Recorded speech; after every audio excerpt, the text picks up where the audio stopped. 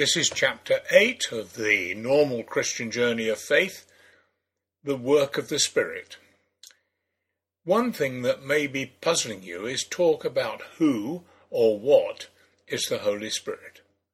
In fact, he is a person, so that should be who. There has been a huge increase in interest in how he works, what he does, and indeed what he is and means in the last 100 years. Not everything that has been said and written about him is true to the Bible, so we ought to look hard at what it says and thus sort out what is right and what is wrong.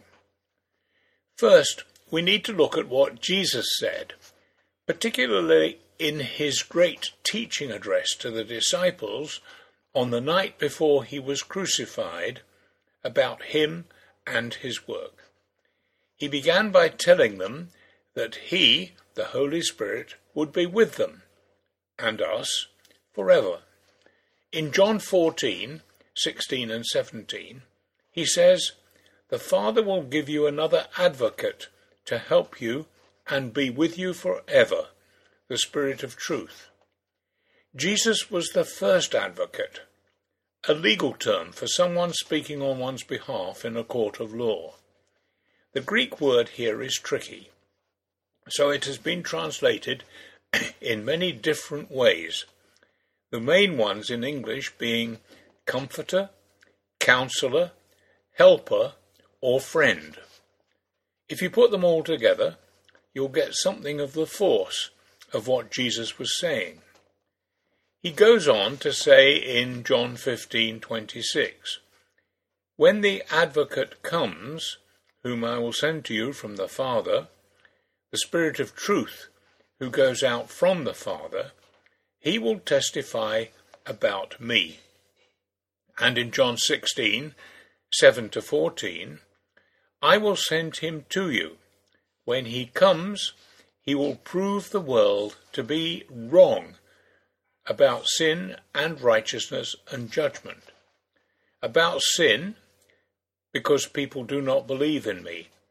About righteousness, because I am going to the Father, where you can see me no longer. And about judgment, because the prince of this world now stands condemned.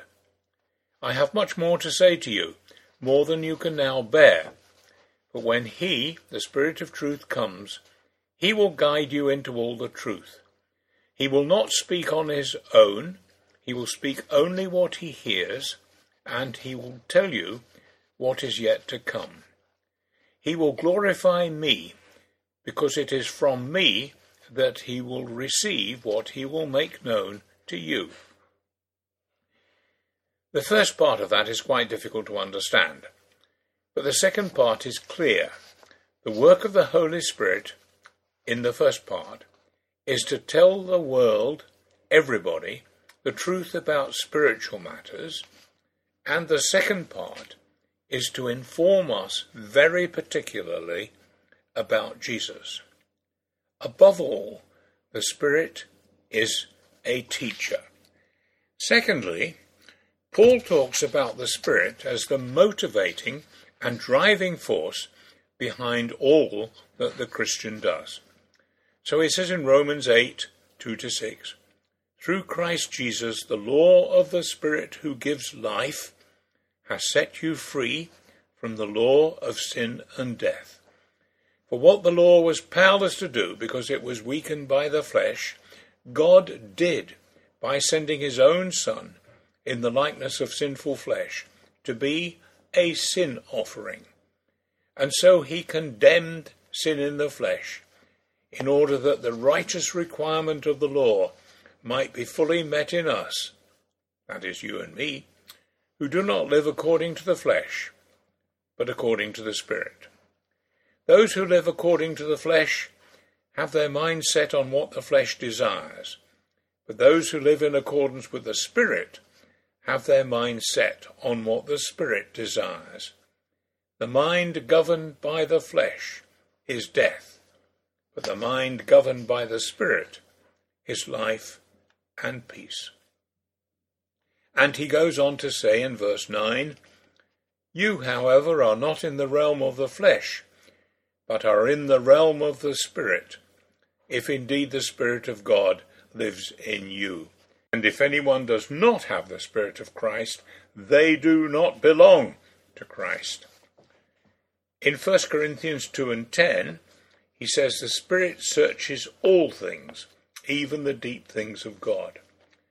The summary of all that he means by these things is found in Galatians 5:25, where he instructs us, since we live by the Spirit, let us keep in step with the Spirit.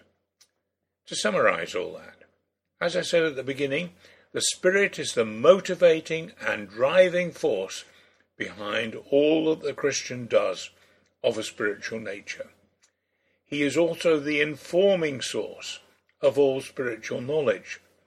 It explains why it is a common experience that someone will hear many a sermon and talk about the faith, and it makes no sort of sense, until one day they become a Christian and it all suddenly makes perfect sense. That is the work of the Spirit, flooding into the thinking and the life of the new convert.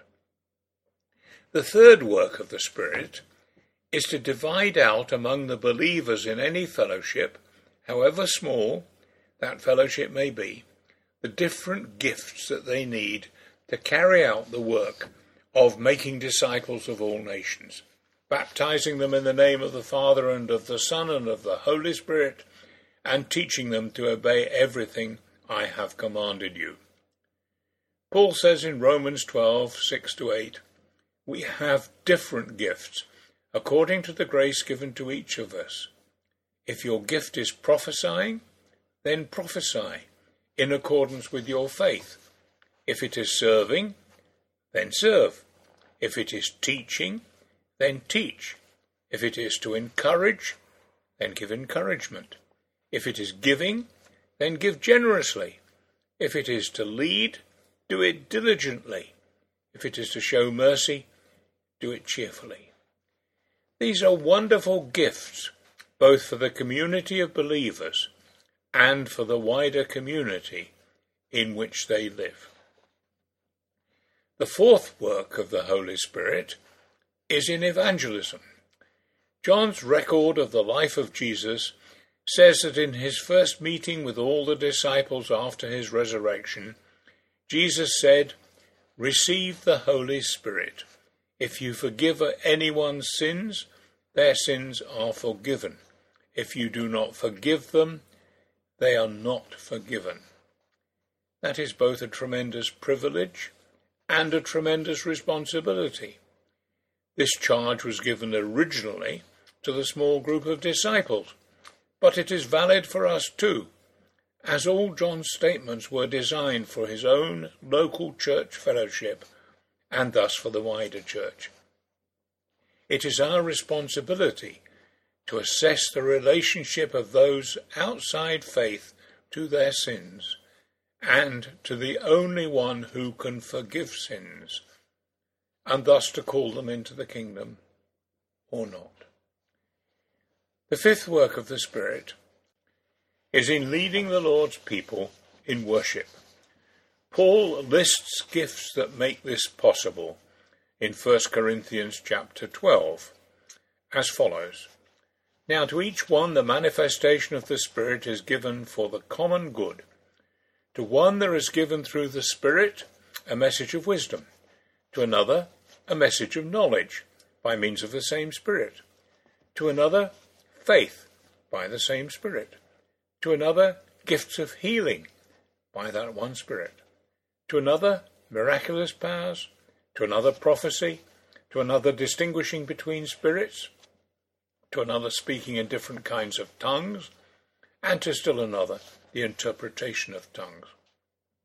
All these are the work of one and the same Spirit, and he distributes them to each one just as he determines. Those were the gifts of Paul's day, but we can add more for our day. For instance, some now have the gift of leading worship with a guitar or a keyboard or other musical instrument. That is not a matter of simply being able to play the tune. Sometimes technically highly competent musicians lack the gift of leading a congregation well, while someone, technically less proficient, can lead the worship in a wonderfully God-honouring way. That is a Spirit-given gift. Paul tells us to eagerly desire the greater gifts, but goes on to say, I will show you the most excellent way. If I speak in the tongues of men or of angels, but do not have love, I am only a resounding gong or a clanging cymbal, as a warning about being too concerned with such things. And that warning is very necessary these days. There has been a great upsurge in interest in the more startling gifts of the Spirit in recent years. This is particularly true of speaking in tongues and the interpretation of them. Churches vary enormously in their attitudes to speaking in tongues. Some do not expect them to be used at all. Others sometimes go so far as demanding them of every convert as a sign of true conversion, even although Paul has made it plain that they are a gift for some, not for all. I come from the former backgrounds, so I'm very wary of them. Excuse my bias. This I would say, be careful. If you are in an environment where there is a great excitement about tongues, ask yourself, am I excited because I am in a big crowd of people who are all very excited, or am I excited because I am in the near presence of the Lord himself? There is a difference. So what? As a Christian, the Spirit is the Lord's gift to you at the time of your conversion. Expect to have him teach you about Jesus, to be a strong, active presence in your life, to grant you a gift or some gifts for the building up of the fellowship you're in, and to grant you some gifts for the enrichment of your own spiritual life. As you develop these things in your life, you will find that you can be truly said to be walking in step with the very Spirit of God himself. Enjoy.